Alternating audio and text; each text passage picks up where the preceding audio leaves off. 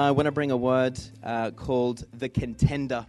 And, when I was at Dominion Conference recently, there was one key word that I was picking up during quite a lot of the preaching and even during times of ministry where ministers were using the word contending. Particularly Apostle Jane Hammond was using this word contending, encouraging us to contend even with the Lord at times, to actually go there and to take our case to the Lord and get, I suppose, in the presence of the Lord and really say, hey, God, this is what we're believing for. This is what your promises were. And so I want everyone to start by saying for me, vocalizing. Can everyone say contending? Contending. And this morning, I want to talk about this message called The Contender. And when I first looked at the definition of contending or being a contender, this is what I found out. One that contends, especially a competitor for a championship or high honor.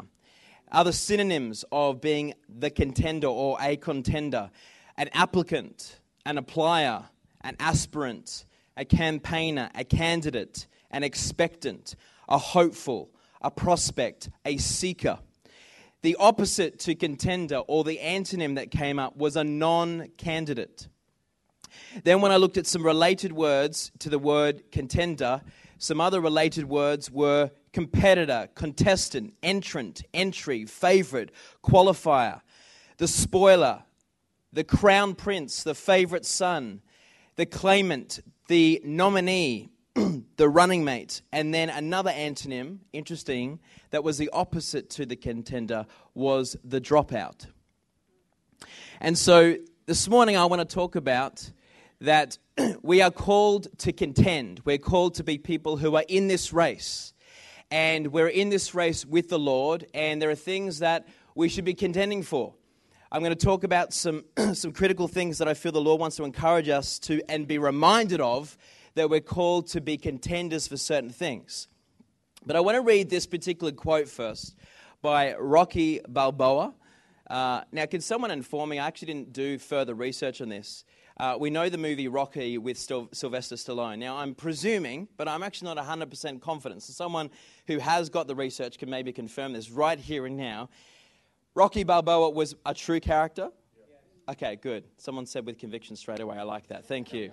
Locked it in. Good. I always like to confirm that because a quote from a movie, but when we know it's actually a true story, it's got a little bit more conviction behind it. And this is what he said. He said, every champion was once a contender that refused to give up. Every champion was once a contender that refused. I want to underline the word refused. Everyone say refused. Refused to give up. And I want to read from Jude this morning, verses 3-4. And then I want to go into a slightly different angle than maybe what you were presuming the message to be today. So Jude, chapter 3. Actually, sorry, I think it's Jude chapter 1, my apologies, verses 3-4. Beloved, although I was making every effort to write to you about our common salvation, I now feel a need to write to encourage you to contend for the faith that was once for all handed down to the holy ones. Verse 4. For there have been some intruders who long ago were designated for this condemnation, godless people who pervert the grace of our God into licentiousness and who deny our only Master and Lord Jesus Christ. Now, if you know the book of Jude, you know that there's some pretty intense scriptures in the book of Jude. I love it because it just cuts to the chase. There's no fluff. It just gets in there, okay? But let's break this down because the first verse that we looked at, verse 3, is pretty much saying, hey, I came to reinforce the story or the message of salvation and the gospel to you. But he also says that based on the circumstances right now, I don't want to just do that. I also want to take my message to the next level. So I want to bring the gospel and I want to reinforce the power of the gospel in your heart. But I want to also, now that I can sense the environment, that I can sense the atmosphere, now that I can sense what's going on, I now feel a need to write to encourage you to contend for the faith that was once for all handed down to the holy ones. Now, the next verse gives us insight as to why Scripture here the leader was wanting to actually go to the next level of not just actually bringing a refreshment of the gospel to the people of that time, but he wanted to also take it to the next level and say, hey, we also need to contend for the faith, because he actually talks about there are some other intruders that have come in. What is he talking about here? He's talking about false teachers. He's talking about that this particular time in the early stages of the church, the message of the truth, the gospel of Jesus Christ was going out to the land and was impacting people. And as the apostles and as the disciples were going back into the regions where the church was being birthed, they were going back in to reinforce and to encourage and I suppose to bring a sense of guidance about, okay, how is the word being preached? How is the teaching being received? How is the fruitfulness of the church manifesting in these certain areas? And so as the man of God has gone into this particular part, he says, I can sense that today I can't just bring a refreshment or an encouragement about the gospel. I want to shift it to the next level and say that you really need to contend, as you really need to fight for the faith. Another way of saying it is you really need to fight for the truth of the gospel. Because there are some intruders that have come in. There are some people that have come in, that have snuck in, that are actually speaking false teaching that's affecting the fruitfulness of the truth in this place. And I feel that there's I've talked about this a couple of times recently, but I feel to start with this is that more so than ever, we need to be willing to contend for our faith, meaning we need to be willing to fight for the truth.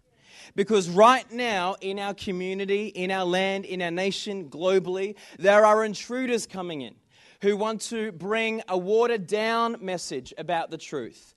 And they want to kind of compromise the word. And they want to say, this part of the word, maybe we can adjust or change because it doesn't quite align to what society wants or what society thinks.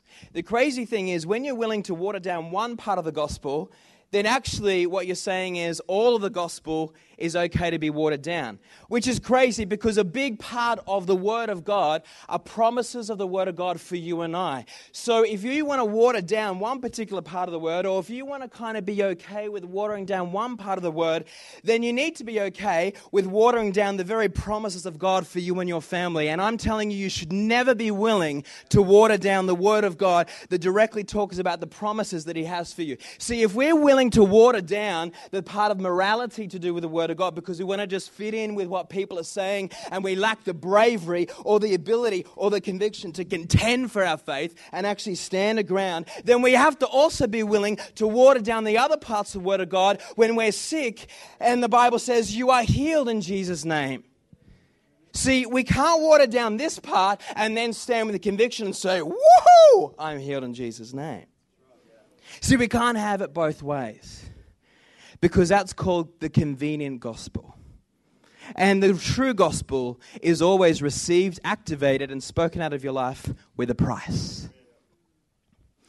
And so we've talked about this a little bit. If you were at conference, you probably picked up this a little bit, particularly in New Zealand conference. It went to the next level of really shaking the people of God and saying, how prepared are you to position yourself to contend for the faith? Now, I always like balance, and so I always say, but with wisdom. We can have zeal, but without wisdom. So sometimes we've got to make sure we've got that zeal, and we're fighting. It's no good just going in with blind punches. Right? Ever seen a boxer who goes in and hasn't really got a strategy, and is trying to take on this boxer that's really prepared? People who do want to water down the word, people who even want to go against the word, people who even want to go against Christianity, I'm not just talking about Australia, I'm talking all nations of the world, they are typically very prepared. Come on now, let's awaken to this. They're switched on, they've done their research, they've done their homework, they're very articulate, they're very persuasive. And so as Christians, my challenge to you is, not only should you get a conviction to contend for the faith, but if you get that conviction, which you should, are you willing to put in a little bit of preparation work to make sure that when you're in a position to contend for the faith, that you're not just throwing blind punches, but you actually have a strategy? You actually, with conviction and persuasion, knowing that the area or the circle of influence that's God positioned you, you have an ability to articulate your case, which is powerful and persuasive. See, come on, if you really have a conviction to contend for your faith, to be an ambassador for Christ, I think so more than ever, you need to actually take some time out to get your case ready and prepared. How are you going to argue? How are you going to fight for the truth of the Word of God? Can I tell you more so than ever that I think that part of the reason why we should spend time with the Lord is not just for our own needs, but also because He's trying to raise up and sharpen the very Word of God and the case for the Word of God in your mouth and in your heart. Because I believe more so than ever, we're going to be positioned in circles of influence where we need wisdom, not just zeal. We're going to be at dinner parties. We're going to be at work functions. We're going to be in scenarios where there are people who will boldly and with conviction, actually right there at the dinner table, say that the Word of God is a load of rubbish. And what are Christians these days? They're back in the 19th century, and seriously, they need to evolve with the times. Do you have an ability to contend? See, if you're not prepared, you may have a conviction to want to contend, but if you haven't got something prepared that's strong, that's wise, that's articulate, that's at a level of some intelligence, you'll sit there and you'll grit your teeth and you'll think, oh, I wish I could just tell them what the truth is, but usually you'll stay in that place of intimidation, right in the back of the corner, like the corner of the boxing ring, because you actually haven't got a 1-2 punch already pre-worked out. I feel really strong in my heart for us as a church family that if we want to be people who impact beyond the walls, that more so than ever, the whole level of our ability to articulate the case of the gospel has to go to a new level. We have to sharpen it. So many times in the last 5 years, have Christian leaders, and I'm just talking church leaders, I'm talking people in areas of influence who are representing Christ, or say they're representing Christ, they take an invitation to media, maybe thinking, oh wow, this is exciting, God's really moving, but don't actually have a strategy and don't realize that the journalist and the other person that they're going to be interviewed against has prepared to really take them on. Has prepared points, curveballs to throw at them, to actually make them stuff up their words or not quite articulate what they want to articulate, try to trip them up, to actually then record that and show, oh, look at this guy, he can't even argue the case for his God. Now, we know sometimes that we don't have to be perfect. I believe in the philosophy of progress before perfection. Everyone say that, progress before perfection. It doesn't mean we have to be perfect. And sometimes God turns up and He does the miraculous, but also God's giving us the mind of Christ. Christ Himself, let's look at Jesus as an example, was very good at dealing with the Pharisee spirit. The Pharisee spirit was the same spirit that's in operation today that was trying to trip Jesus up in front of a crowd, trying to bring a discreditation to the truth, to who He was, to the miracles, to the anointing, to everything in His life, and tried to snare Him up with a religious spirit. He had a great ability to stand His ground, argue back, push back, trip them up, but He didn't look like He was too prideful, or He didn't know what to say, or He hadn't done His preparation. He didn't come across as someone that wasn't culturally relevant. He came across as someone who was incredibly wise. He, in fact, dumbfounded the Pharisees in how He responded to their pre-planned questioning technique that was designed to take this man down in terms of his credibility in front of the people and the government of the time. The religious Pharisee spirit plans. The enemy plans. He's very strategic. Is he more powerful than our God? No. But if we're to be true ambassadors carrying a conviction that we are contending for the faith, we can't just rock up and wing it. Come on now. We've got to be prepared in this day and age. So everyone say, I'm called to be a contender. So that was one angle I wanted to go on. But another angle I wanted to talk about is the contender versus the pretender. A contender versus the pretender. The word pretender is pretty easy to grasp, isn't it? You are there on kind of a false way of how you're holding yourself, someone who is faking it, enjoying the benefits but not embracing perhaps the responsibilities or the sacrifices that come with walking out the benefits of a Christian walk. Whereas the contender is someone who, in an ongoing fashion, is not afraid of what the gospel costs. That's why I chose the word contender versus the pretender. So a contender is someone who sees all that is ahead and still says, in spite of all the hurdles, in spite of all the pitfalls, in spite of all the roadblocks, in spite of all the enemies, in spite of the fact that Christianity is becoming less and less and less and less and less and less and less and less popular and politically correct. In spite of all of that, Jesus owns me, He owns my heart, and I will contend for Him. That's what a contender is. This is what the man of God in Jude wanted to shift his teaching, shift his encouragement, shift his message to this new place of, come on, people of God. It's not just about us reinforcing the truth. We've got to be willing to stand on it and speak in defense of it. And be careful that we don't fall into this identity called the pretender. When you're a real contender, which means you have a depth of motive of why you are contending. When you're a real contender, you can last the distance because the conviction that's deep, the motivation of why you're doing what you're doing for Christ is so deep that even in the hard times, that depth of motivation helps you to go through those hard times and helps you to refuse to give up. Even if persecution breaks out. You know, I'll never forget this. My third week as a Christian. And my female pastor at the time had a strong reputation of being very brave and very bold and very strong. More on the just get over it. Just get over yourself kind of thing, you know. And there's some good things to that because it was like it came in and it was this real strong kind of mothering thing. And so anyway, third week as a Christian, and I was at acting school. These are people who are smoking marijuana. These are people who are snorting speed. These are people who are sleeping around. These are people who are just living up the Babylon life, right? And I'd come out of that, and now I was a born again, full on fire, zealous, but lacking wisdom Christian. And I went to my female pastor at the time, and I said, I'm fully just being berated, and I'm being embarrassed, and people are coming against me. I can't believe what's going on right now. This is really tough. And she said, you're being persecuted. You need to suck it up, get over it. This is what it's all about. Find out a strategy.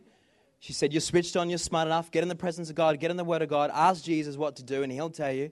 This is an opportunity for you to rise up, son. Come on. It comes with the price of being a follower of Jesus. You're being persecuted. It's a good thing. It'll mold you. It'll make you. Come on now. Get over it.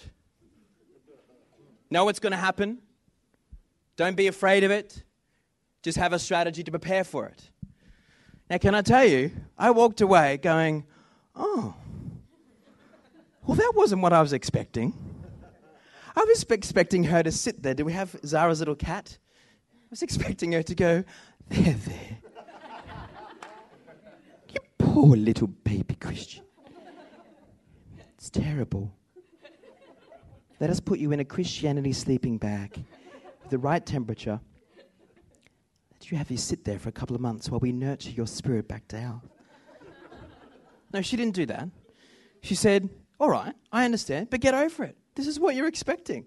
Now grow up, feed yourself on the Word of God, get in the presence of God, and change from being a kitten to being a lion because that's exactly what God uses persecution for. Now go for it. Bang.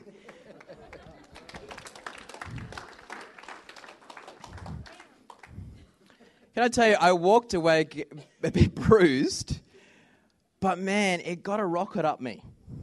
If you know what I'm saying, without going any further. It really, right? And that's kind of what I feel like the Holy Spirit's wanting to do, to get a rocket positioned appropriately behind us, right? And maybe to shake a couple of us today to understand that, hey, we're in a particular time right now where we can't afford to kind of be wishy-washy. And it's not just about you and how you come across, but it's also about just the condition of your heart and your life.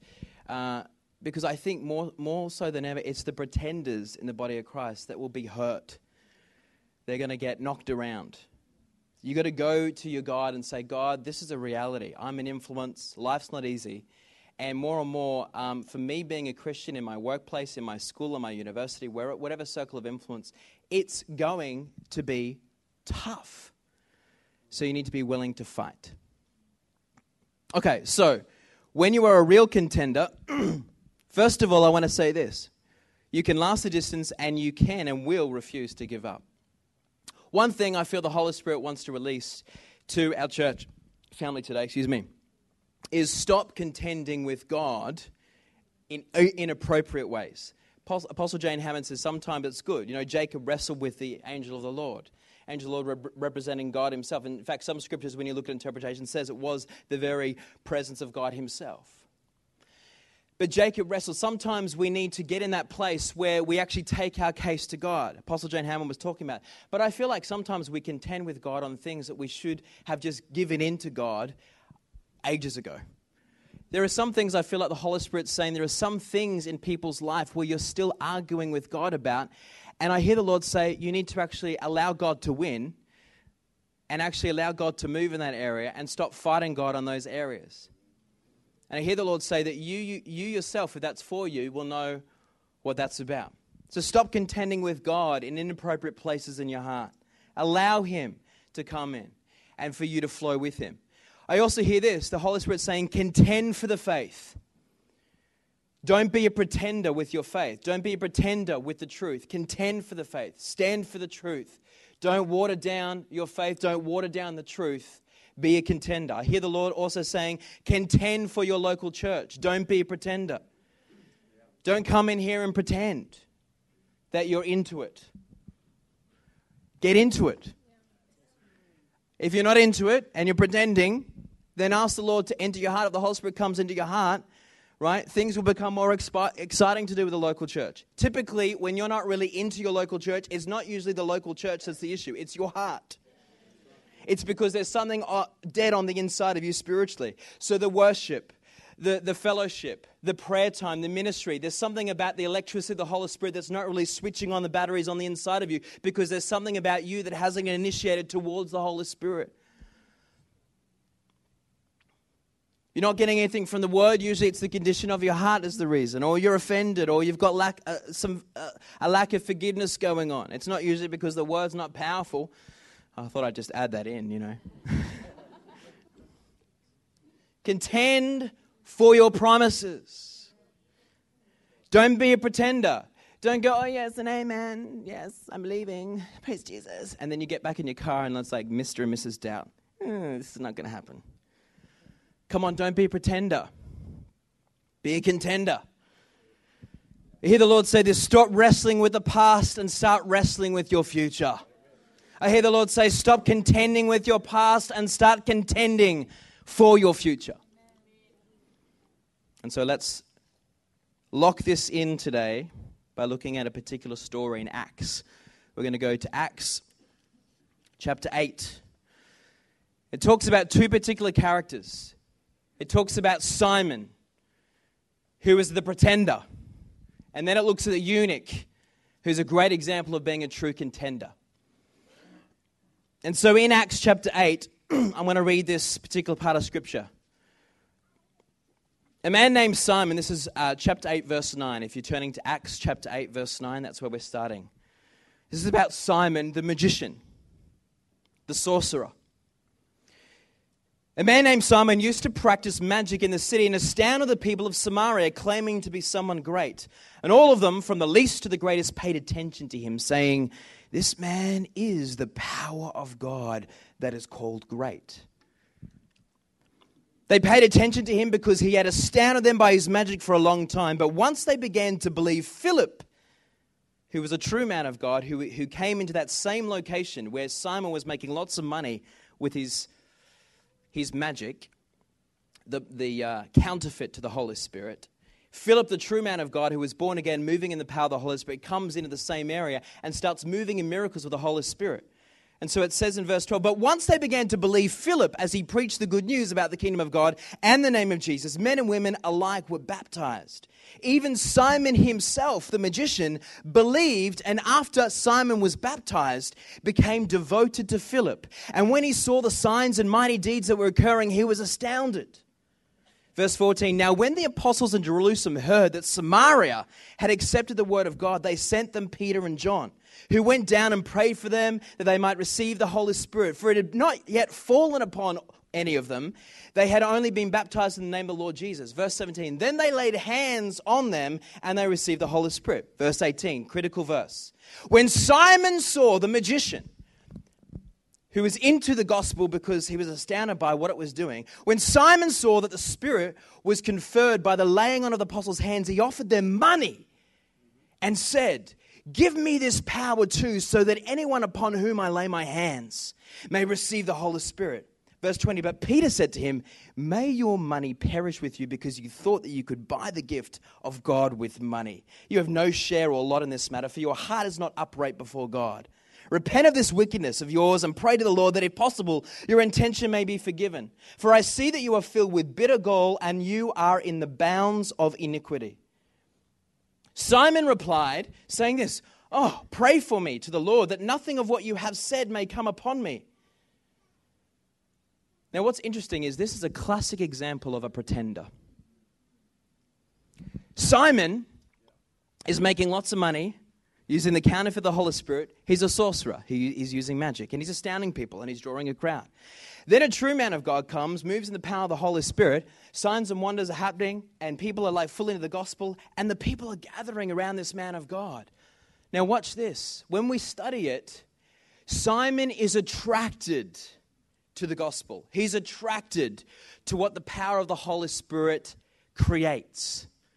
And so he actually said, I'm into this. I want to follow after you. He even got water baptized. But his heart wasn't right. He wasn't truly responding to the gospel because he was really wanting Jesus himself. He was wanting all the benefits that came with the package called Jesus and the Holy Spirit.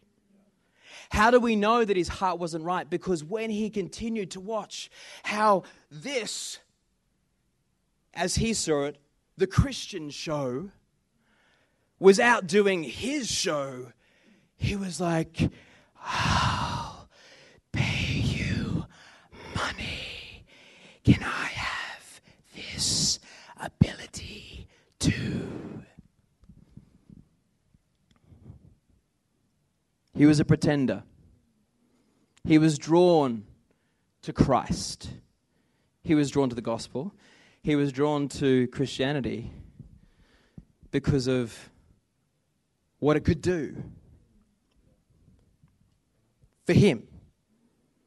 The benefits. Now, if you are interested in the benefits of the Christianity, that's okay, as long as the first primary reason of what you're doing is because you're into Jesus and you're wanting to live a repentant life. He was a pretender. Now, what's even interesting is that when he was called out on it, and they said, you need to repent, even his response to being called out on it even highlighted further that he was still a pretender. Because watch this. When he was told, you can't buy the benefits of the Holy Spirit with money, you need to repent, he didn't actually repent with his reply. He just said, oh, well, really what he was saying was, well, if I can't have the benefits, can you then get rid of the consequences that's going to come from me actually wanting the benefits without actually wanting really Jesus? Because he was rebuked and said, if you allow this condition of your heart to stay, this is... He didn't respond by going, I'm so sorry. I need Jesus. I love Jesus. He didn't respond that way. He said, oh, please, can you get rid of the consequences? He was still concerned about the selfish focus. If I can't have the benefits with paying for money, well, then please get rid of the consequences that may come because I had that heart condition. Let's have a look at his reply. Pray for me to the Lord that nothing of what you have said may come upon me. Still a pretender. In fact, when you study the scripture, the way that they described Simon was exactly the same as the way that they described Judas.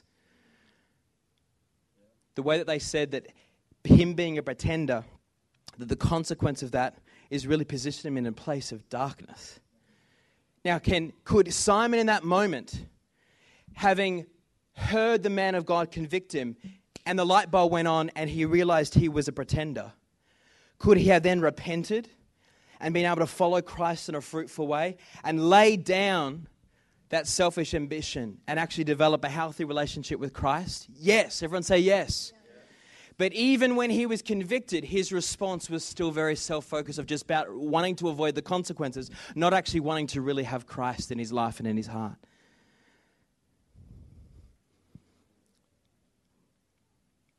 This is why it's so important that we guard our heart and we take stock of our life right now.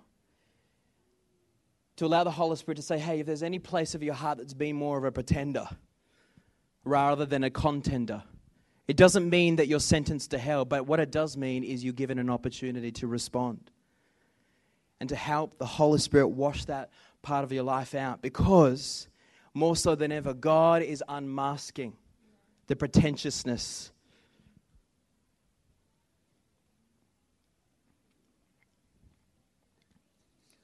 Let's look at this other example, the eunuch. When we have a look at the eunuch, and we're going to skip a particular part of the verse. We're going to go to this particular part here. We're going to go to, let's have a look at chapter 8. But it's verse 34. And so Philip goes to another part of the land, and he sees a eunuch by himself. There's no crowds, there's no show. It's a eunuch by himself. And so he's invited him, the eunuch invites Philip to get in and sit with him, where he's sitting by himself. And there was a particular scripture that the eunuch was reading at that time in verse 32, if you're turning to the particular scripture, which is Acts chapter 8, verse 32. It says this was the scripture passage he was reading. Like a sheep, he was led to the slaughter, and as a lamb before its shearer is silent, so he opened not his mouth. Verse 33, in his humiliation, justice was denied. Who will tell of his posterity, for his life is taken from the earth? He was actually reading from Isaiah, talking about the prophecy of Jesus, the lamb that would be slain. And then the eunuch said to Philip in reply, turning to Philip as a teacher, he said, Philip, I beg you, about whom is the prophet saying this? About whom? Everyone say whom. Everyone, if you've got your Bible open, underline the word whom.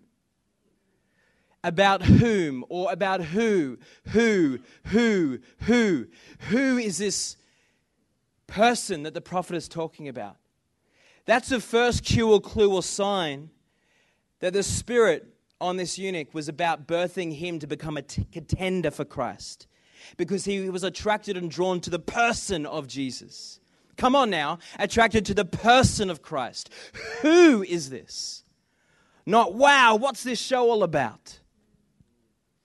What's this wonder all about? What are all these great attractive benefits all about? How do I get on board with this so I can actually partake in all of these benefits in this great show? Can I pay you money? What do I need to do? See, the funny thing is Simon completely had no revelation of the true price that had to be paid to be a contender. That's why he was a pretender. He didn't realize that it wasn't money, an external thing. It was actually the heart that he had to use to buy the truth of Jesus Christ. But the eunuch understood that because he was attracted to not the show of ministry. Come on now. Not the show of the anointing. Not the show of the kingdom. Not the show of the miracles. Not the show of my profile on Facebook and how many people like the quotes and scriptures that I put on Facebook. Not the show, not the crowd, not the love of the people adoring how amazing I am or what I'm doing and how great I am. Not the show. Jesus. Who? Who is this person? Then Philip opened his mouth, and beginning with this scripture passage, he proclaimed Jesus to him. And as they traveled along the road, they came to some water, and the eunuch said, "Look, there is water. What is to prevent my being baptized?" And then he ordered the chariot to stop, and Philip and the eunuch both went down into the water, and he baptized him. And when they came out of the water, the Spirit of the Lord snatched Philip away, and the eunuch saw him no more, but continued on his way rejoicing. Philip led him to the Lord, And immediately his response was to repent and to become water baptized as a way to say, man, I want this Jesus and I want to obey this Jesus. His very response to finding out who Jesus was he wanted to immediately become inconvenienced. He immediately wanted to become inconvenienced. He wanted his chariot. Come on, the eunuch was in a chariot. Do you think if someone's in a chariot, they've got some level of convenience in their life? Come on now. He wasn't walking with broken sandals. He was in a chariot. He was someone who enjoyed convenience. He immediately responded to Christ by wanting to become inconvenienced, by stopping and doing it right there and then. Immediate response. He didn't say, oh, you know what? Let's just park that for now because I have a luncheon that I've got to go to, and the chariot's kind of there, and we've fed the horses. They're ready to go. I know that the water's right there, but look, why don't we postpone it to next Tuesday at 10 o'clock? That's going to be more convenient for me. You want to inconvenience yourself for Christ. Christ in you wants you to respond at times by being inconvenienced. Turn to the person next to you and say, I love this word, I'm getting convicted.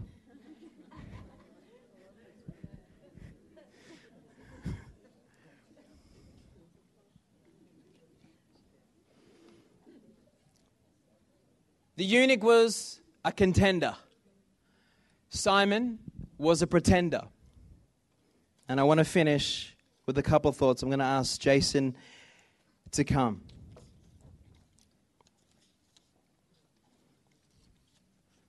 This is the key thought I want to finish with. So here is these two stories. Two guys, contrasting scenarios. A man driven by external attractiveness. Simon, a pretender. Pretending that he was really into Jesus. But actually, he was more into the external attractiveness of what Jesus could give him. Sounds like someone else I've heard of in the Bible. Right at the beginning in Genesis. See, what we're going to be careful of is, even though Simon's an example of right at the beginning, when he got encountered with the reality of the power of God and Jesus, right at the beginning he was a pretender. But sometimes people can actually start off being a contender and can then become a pretender. Lucifer is a perfect example of that. He started off being an amazing contender. Judas started off being a great contender. But somewhere along the line, his heart turned. And so even though we're looking at the book of the example of Simon, it's not always straight away that we actually can become a pretender for the things of God. Sometimes you could be a Christian for 15 years and then something goes on in a season of 1 year. And bit by bit, your heart starts to shift or turn from being a contender to becoming a pretender. The good news is that when the Lord highlights this, He's just calling you to repent. Why? Because you're not a robot, you're a human being, and sometimes you fall down. But it's how you respond. The Lord would encourage you today that in the privacy between you and Him in your own heart, if you're sensing there's elements of you being a pretender, the love of Him doesn't want to cast a shadow of shame over you. He actually wants to pours His light into your heart to show you and to actually help you to extract that so that it doesn't hold you back. So the way to respond to this type of word is not to feel shame, not to feel guilt, not to feel like you're just not good enough. Because if I was really honest, and if we were really honest with each other, as a family should be, there's probably no person here that's never really experienced some level of pretending. Why do I know that? Because you're not God yourself. You're a fallen being who needs Christ to be made whole. So there should be no shame, but there should be a response. See, where it says the truth sets you free, it's when you receive the truth, you don't recognize what God's trying to say and then turn away from it and shove all that stuff under a carpet. See, that's not what Jesus wants you to do to respond. I think sometimes we do that because we respond in the wrong way, where we take on shame or we take on condemnation because the word's convicting us. God says that's not the purpose of the word. The word is to come with light and to come with love. And sometimes it comes strong to break up the hardness of the heart. If you have the hard soil, if you just kind of tap on it with a spade like this, you're not really going to bring any breaking through of the hardened soil. Sometimes you actually have to pelt it a little bit. Or sometimes you have to sharpen the edge of that spade and go in an angle. Sometimes it's the sharpness of the word, like a good surgeon, that actually helps to penetrate through that tough tissue to get to the area that really needs healing or area that needs to be removed. That's what I'm sensing this morning as God's just finishing off this message. So here is these stories, these two guys contrasting scenarios. A man driven by external attractiveness and a man humbled by an internal understanding of Jesus. You might or could say that Simon saw the product of Christianity, whereas the eunuch, the Ethiopian eunuch, saw the person of Christianity. You could say it like this, that Simon saw the what, whereas the eunuch saw the who. You could say it like this, that Simon saw Jesus as useful, whereas the eunuch saw him as beautiful. You might or even say it like this, that Simon considered Jesus was a tool that he could use, whereas the eunuch saw Jesus as a treasure. Why don't we just stand here this morning? Let's come into a time of prayer. I want everyone just to close your eyes just as we finish. Just put your hand on your heart this morning. Let's just create a nice moment between you and God. Let's shut out everyone else. Let's make it not about the crowd. Let's make it not about how someone next to you or behind you is responding to the word. Let's just make this about you and Him this morning. Lord Jesus, we just pray right now, Father, have your way in this place. Lord, today afresh, I just want to get everyone to repeat this. Today afresh, Jesus, I give my heart to you and I ask your forgiveness. Come into my life in a fresh way. Lord, forgive me where I've been a pretender. Jesus, help me to be a contender. Jesus, lighten the load right now. Help me to shed any unforgiveness, any bitterness, any heaviness. In Jesus' name, amen. Awesome. Now just lift your hands to the Lord. Just as a sign of surrender. Beautiful God, we love you. Lord Jesus, we honor you here this morning. That you are the most amazing, incredible King, God, friend. You are the King of Kings. And you are the Lord of Lords. We thank you, Lord, for your example. That you're always loving us, no matter what. That you'll always protect us. That you'll lift our shame. And that you'll help us to walk with you. Lord, we just want to honor you in this place. And we want to thank you. And we want to say, we will contend for your word. We will contend for your kingdom. We will contend for your house, for your church. We will contend for your people. We will contend for the nation of Australia. We will contend for the city of Brisbane. We will contend for our family. We will contend for our children. We will contend for our marriage. We will contend for our calling. We will contend for the promises of God in our life. We will contend in Jesus' mighty name. And when you say amen, let's give him a clap offering to finish off this morning. Thank you, Lord.